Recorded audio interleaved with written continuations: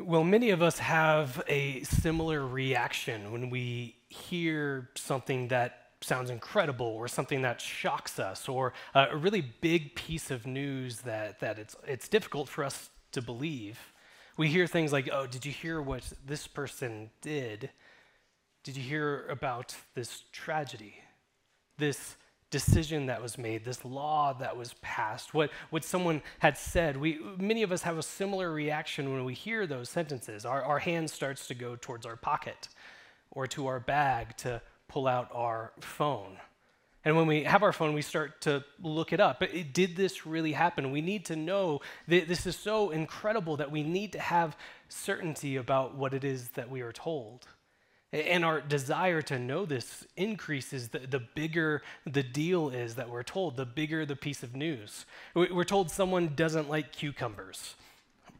Okay, I'm not cooking them for a while. I don't really care. I'm probably not going to check that out. We hear someone got a job. Well, I want to congratulate them, but I'm not going to call their employer, hey, did you just hire this person? No, I'm going to just go and congratulate them. And if I was wrong, if the news was wrong, I will just take that slight bit of embarrassment. My life is full of slight embarrassments. What's one more on the pile? We hear of a loss in someone's life.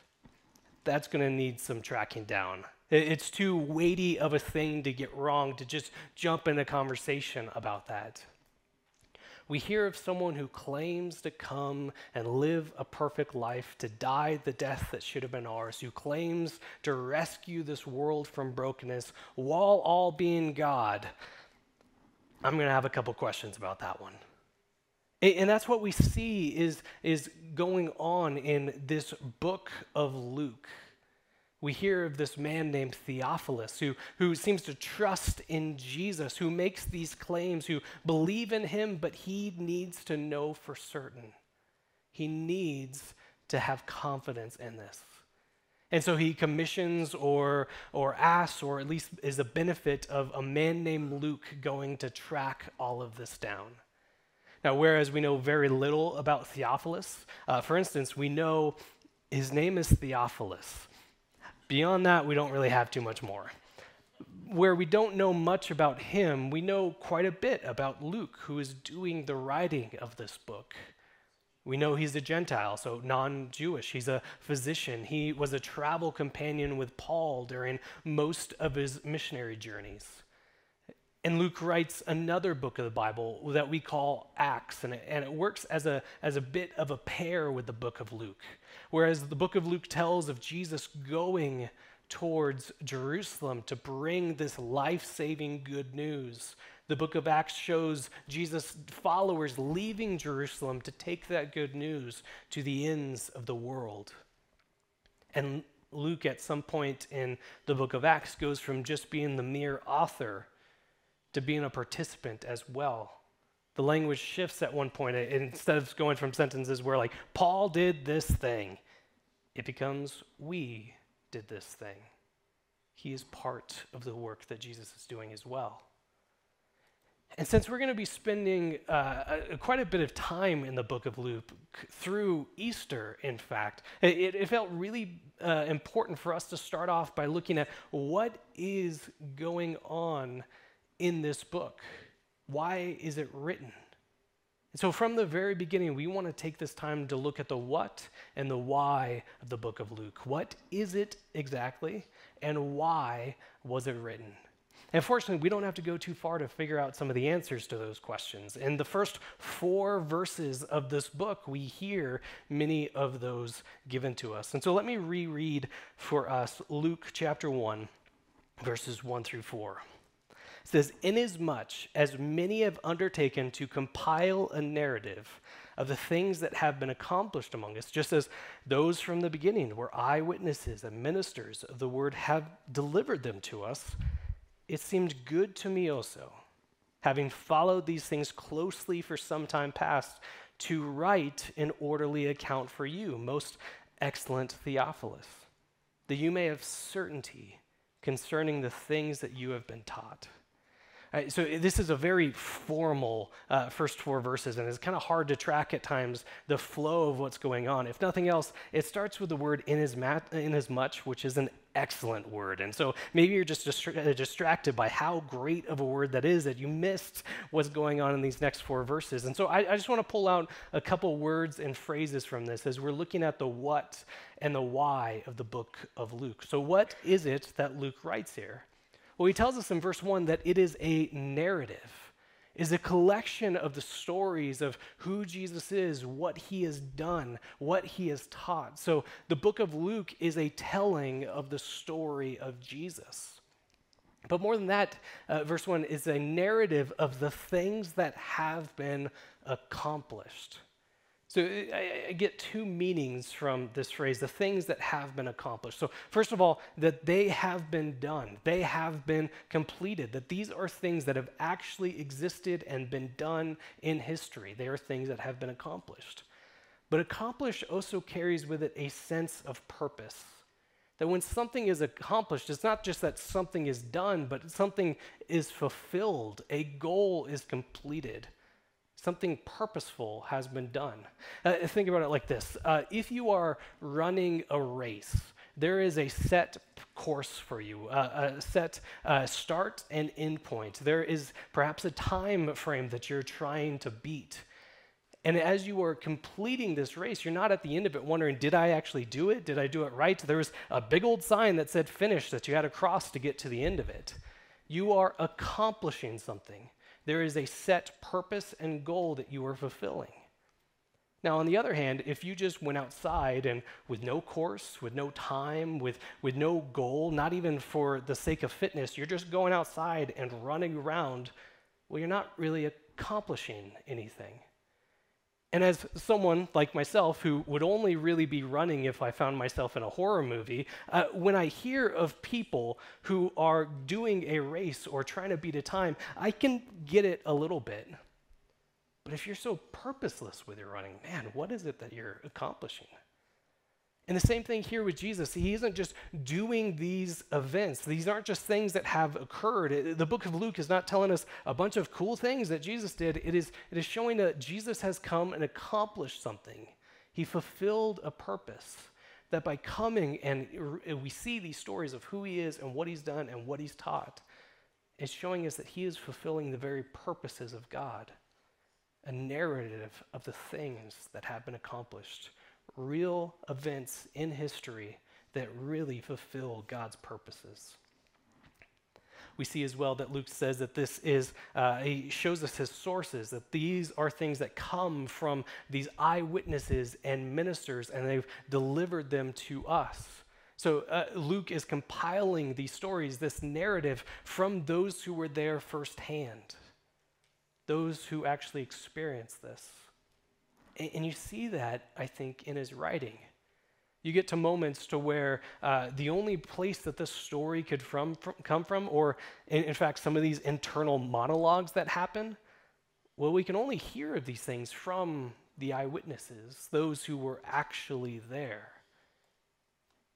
And then finally, he says that his writing comes from following it closely, writing an orderly account. It shows the rigor and the work that he puts into compiling this story, this narrative. And again, I think this shows up in his writing as well. You come across very specific times and dates and names of peoples and places, showing all of his work, showing all of the care he put into writing this story. And so Theophilus has these questions about Jesus. He is trusting him, he's believing him, but he's looking for certainty. And so Luke compiles this orderly and meticulously put together story that is researched and deliberate, that is purposeful and shows the events that actually occurred within history. And he does all of this. He tells this story of Jesus so that his readers can see this work, can see this Jesus, and confront him and come face to face with him. So that's the what. That's the what it is. This orderly narrative that shows the actual Jesus actually fulfilling the purposes of God. But why is it written? Why has he written this? And again, we see some of this in verse 4. He writes to Theophilus, and indeed all of his later audience, all of his later readers, which would include you and me, so that there may be certainty concerning the things you have been taught. So you can have certainty about this Jesus, confidence in what you have heard is true, confidence in who he is, to have trust and faith in him. So he writes all of this. He tells this orderly narrative of the actual Jesus actually fulfilling the work of God so that we can come face to face with Jesus, so that we can put our faith and trust in him. Faith ends up being, I think, one of the most misunderstood parts of the Christian life. When you hear people talk about their faith, sometimes it sounds like this fuzzy, almost mystical feeling.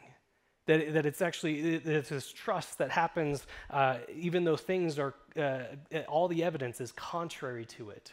It's trying really, really hard to only think about God. And so much of this, we can understand where that mindset comes from. You and I are not the eyewitnesses that Luke talks about here. We are trusting and following a Jesus that we've never seen. That so much of the Christian life is denying ourselves, denying the culture around us, and not following what others around us are doing. And it's a trust in a future that we can't fully see. In fact, we can't fully conceptualize. And yet it's not a baseless thing. Faith is something rooted in history, rooted in actuality, rooted in what has been accomplished, what has been done. It's rooted in fact. Do you see the flow of the argument in these first 4 verses? How does Theophilus, how do all of us have certainty, have confidence in what we have been told, to know that this is true? Well, it's by going to this orderly, researched, eyewitness-based telling, this narrative of the actual Jesus and what he has actually accomplished. How do we have greater certainty? Well, it's turning to what has been done, turning to the factual, eyewitness-based account of who Jesus is and what he's done and what he's taught. How do we grow in confidence? Well, we turn and look at the actual Jesus. And there's so much in our society, in our culture, in our life that we don't have confidence in. We have leaders that let us down. We have an economy that tanks. We have people who betray us or turn against us. And this impacts so much of what we do. It impacts our interaction with other people. It's different if we're lacking in confidence. It impacts what we plan for, how we plan. It impacts our decision making entirely. And so let me spin this a little bit more positively. What do our lives look like if we are completely confident in Jesus? We see it in the lives of the disciples who go from doubting him, who turn against him, and yet when they are confronted with the actual risen Jesus, when they see what he has accomplished, it completely changes their lives. We see it sometimes with brand new Christians who have this boldness, this trust, this desire to follow Jesus entirely. But for most of us, knowingly or unknowingly, we don't quite see that in our lives. We have questions, we have doubts, which are totally fine. But what does it look like to have complete confidence in Jesus and to have that permeate throughout my entire life? For me to be a husband to my wife as someone who's confident in Jesus. For you to parent your child as someone who is confident in Jesus. To go to school as someone who is confident in Jesus. To have every aspect of my life that is shaped and conformed by the truth that Jesus has come, what he has accomplished, what he has taught, who he is. Well, that is one of the reasons why Luke wrote this, so that we can have confidence, so that we can have trust, so that we can grow in faith. Another way to put this, why did Luke write this? Luke wrote so that we may know, so that we may know, to grow in confidence, to grow in understanding, to grow in certainty. Luke writes so that we may know. Another reason why Luke writes, I think, is so that we may grow. Luke writes so that we may know. Luke writes so that we may grow. And we see this in a passage that I read for us last week. This is Luke chapter 2, verse 52. It says, "And Jesus increased in wisdom and in stature and in favor with God and man." So we jumped forward quite a bit to the end of chapter 2 from the very beginning of chapter 1, and we miss out on the birth of Jesus, the announcement of the birth of Jesus even before that, and a few moments of the child Jesus. But before he starts his ministry, we have this verse that says he grew in wisdom and in stature and favor with God and man. And this verse is so incredible. Jesus, who is God, who is perfect in every way, who came to seek and save the lost, he did so by becoming like us in every way. And so Jesus develops. He does so mentally, physically, and spiritually. He develops as we do as well. And along the way, it says that he grew in favor with God and man. That never did he cut out one in pursuit of the other. Now, certainly, as Jesus is coming to fulfill the purposes of God, if he's at a crossroad, do I obey God or obey man? Like, it's quite clear that Jesus chose to obey God, and we see that he does come in conflict with other people.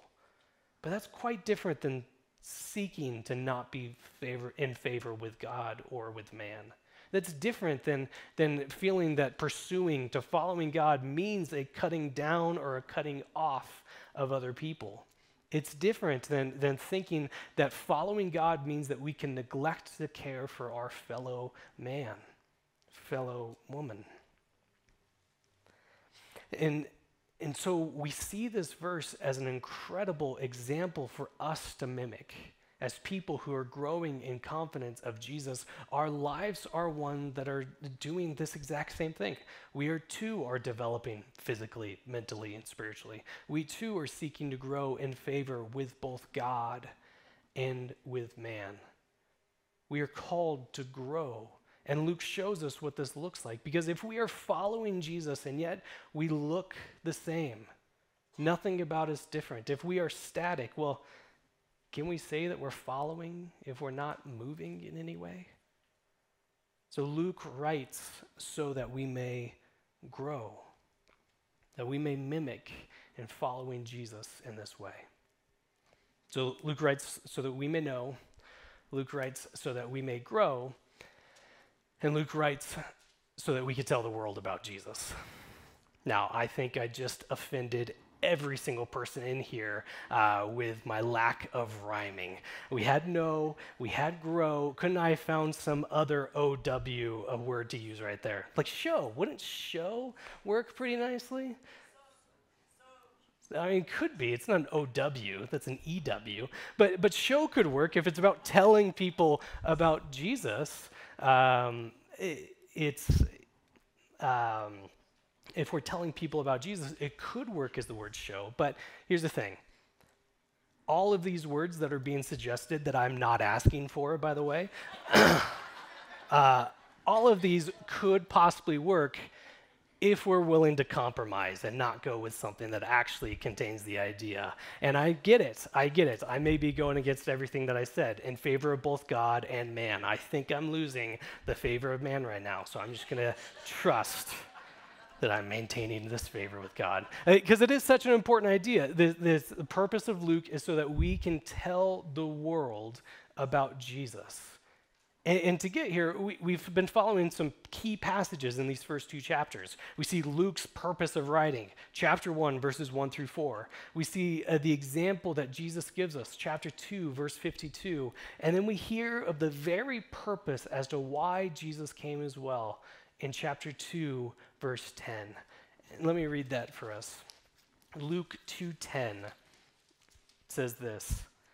It says, "And the angel said to them, 'Fear not, for behold, I bring you good news of great joy that will be for all the people.'"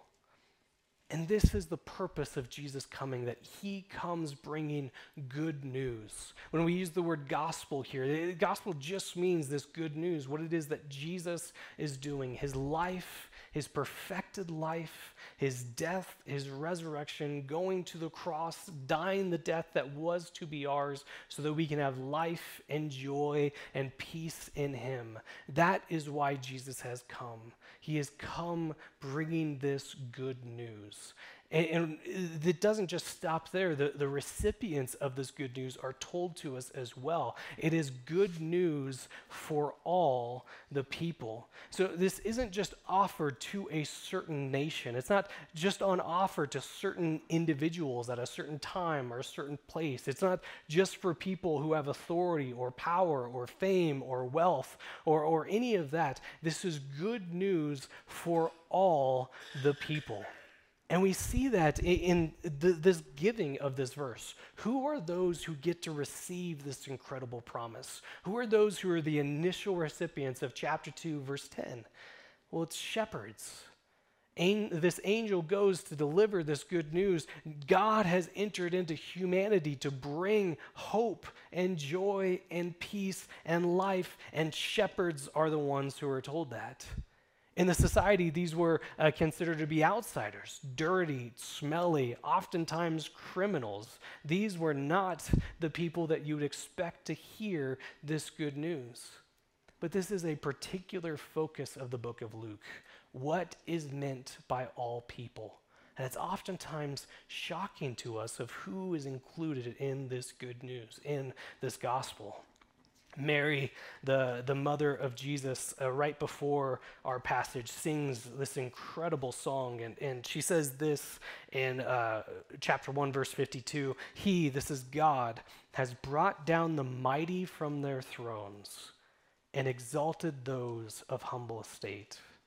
He has brought down the mighty from their thrones and exalted those of humble estates. And you see, time and time again, those exact words coming true throughout the book of Luke.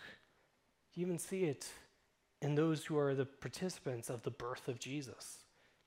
Think, if you know the story of the characters that we come across. There's an aged, childless couple.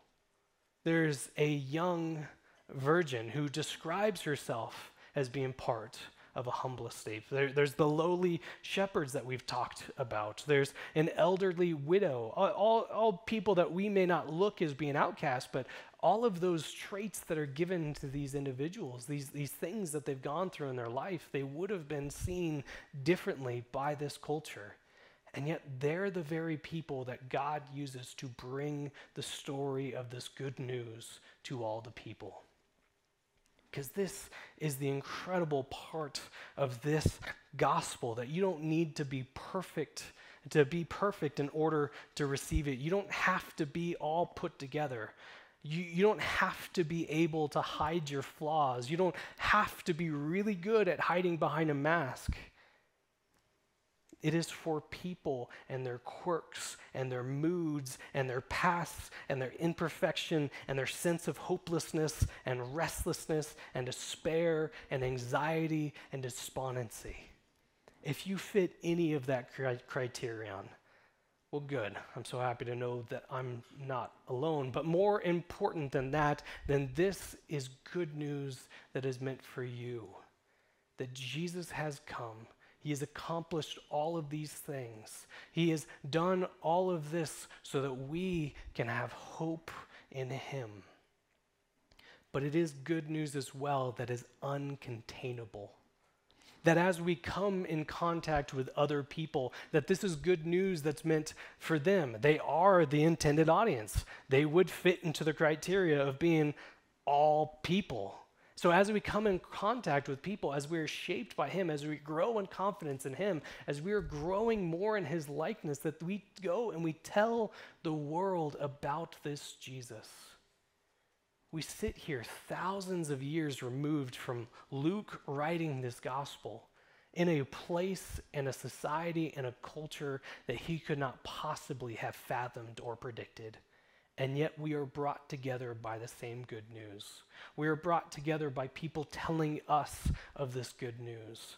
And we are part of the hope of wanting the world, every person, to know and trust in this Jesus. As we look at this gospel that's written here, that we are all people who continue to know and will know and need to know more of who this Jesus is. And as we do so, as we see him, it helps us to grow more and more in his likeness, following his example. And as we do so, this gospel that has so shaped us is uncontainable as we tell this world about Jesus. I am so excited about this series, and I hope you are as well. And I say that, the exciting part, because now I'm going to turn things a little bit. I'm going to give you homework. Hopefully you can be excited about the homework as well. Because if you look at the book of Luke, you may notice it's a little bit longer than some of the books that we've been doing as of late. And so we're going to do things a little bit differently than how we as a campus have done a sermon series, but how Calvary has done plenty of times before. Normally we'll go passage by passage, idea by idea, but it doesn't seem like we might be able to do that because just the mere fact of me saying we're in this book up and through Easter may have caused panic and concerns amongst some of you. And so we're not going to neglect what's in Scripture. We never want to do that, but it is going to require some participation on your part. Each week we will have a chapter, or we might split up a couple of them, a part of a chapter, that we will not be able to completely cover on a Sunday. And so during the week, we're asking you all to be reading with us. So to be reading that chapter, to be looking at it throughout the week, to be studying the entire chapter as a life group with people in your life. But when we come here, when we gather on a Sunday, we'll be preaching through a section of that chapter. And so your homework for this upcoming week is Luke chapter 3. Asking you to be reading Luke chapter 3. With all of us in here, we'll be reading it together. And encourage you to find a rhythm of reading it that works for you. This could be taking the verses and dividing them up over each day, just going a few verses at a time every day, or maybe if you have a little bit more time, to be reading Luke chapter 3 each day. Or if you have less time, to be cramming it in as you're walking through the doors at 8:55. I really don't care. I mean, I care about one of those less than the others, but the important part is that we are reading this and studying it together. And then we will focus on a part that's pressing or that needs to be understood or that's most impactful for us as readers of this book. But as we are reading through it, I want to give us just a couple things to be thinking through, some questions to be asking as we're reading through it. First, what does this section that we're in show us about Jesus' interactions with people? How is he treating them? How is he caring for them? What is he saying? What is meant by that? And this gives us a picture of how Jesus interacts with us. Second thing is, what do we see, what I'm calling good news glimpses? How does this help us understand how this truly is good news?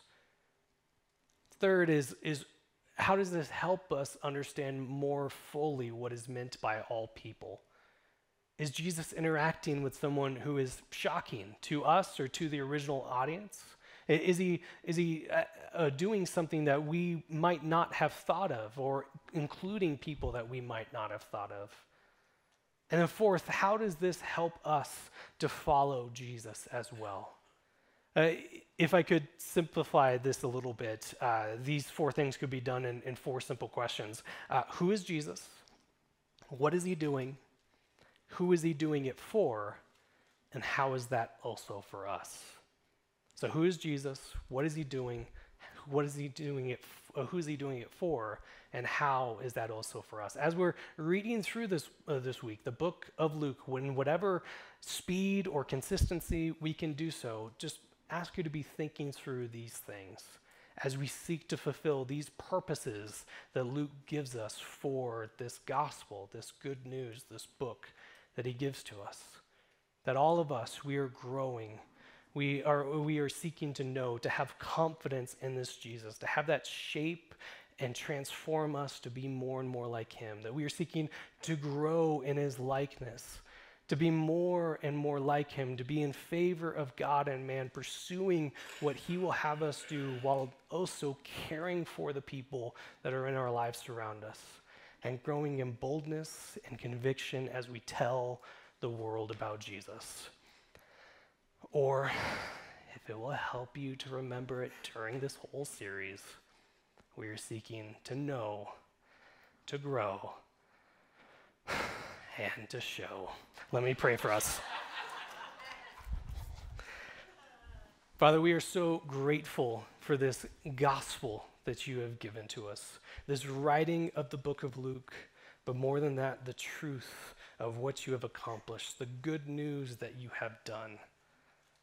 We are so grateful that you have called us to know you, to grow in confidence and certainty concerning you and how that shapes our entire lives. We are so grateful that you have given us a model, an example to follow of the lives that you have for us that are for our joy, for our good, and for your glory. And we are grateful that you would use us to bring people close to you, that this gospel, this good news is uncontainable. So as we go, let us be bold in telling others of who you are, of what you have done, and how that has so impacted us. Thank you for this opportunity to grow in knowledge, in understanding, in confidence about your Son and what he has accomplished.